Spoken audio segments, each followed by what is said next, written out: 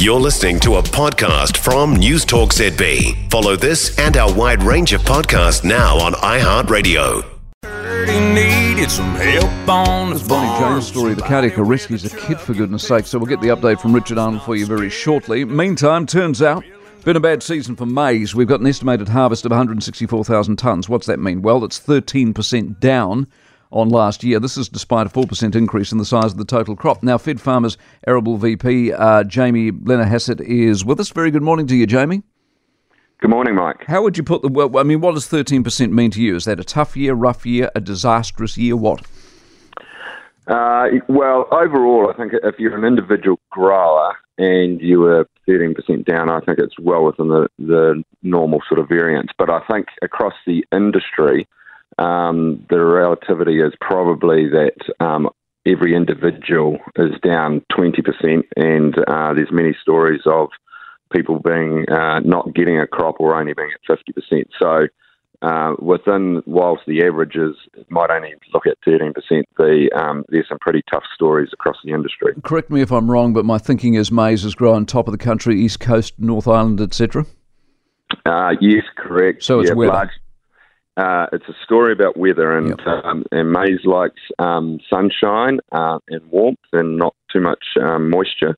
And we had pretty much the opposite of that. Exactly. So what do you do with that? Write it off as one of those years, or do you look at something bigger and broader like climate change and go, hold on here, the area might be a problem?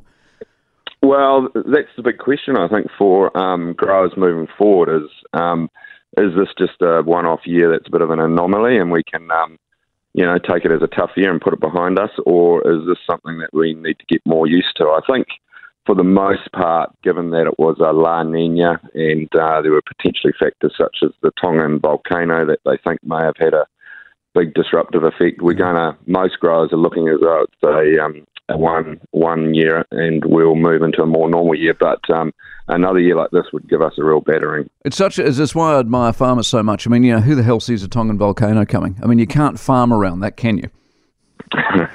Generally not. You wouldn't want to be too close to it either, I wouldn't have thought, Mike. That is true. So, what do we do with our maize, by the way? Is it all locally consumed or exported? It's all locally consumed, so we generally don't export any grain in New Zealand, so we're actually net importers. And maize in particular, most of it goes into the dairy market as silage, so that's the whole crop gets ensiled. But about a third of it also goes to grain, and the vast majority of that grain goes into the poultry market. Could we grow more given the war? We've got an opportunity to grow a lot more maize in New Zealand, and generally there's a lot of land use change, as we well know with the dairy boom. It changed from being largely those areas that were sheep and beef into dairy, and a lot of those areas could well be used for growing maize, but it's really where the greatest financial return comes from. All right. Determine what it's used for that land uses. Good on you, Jamie. Nice to talk to you. Appreciate it very much. Jamie Blennerhassett, who's the Fed Farmers Arable Vice President, 19 minutes away from 7.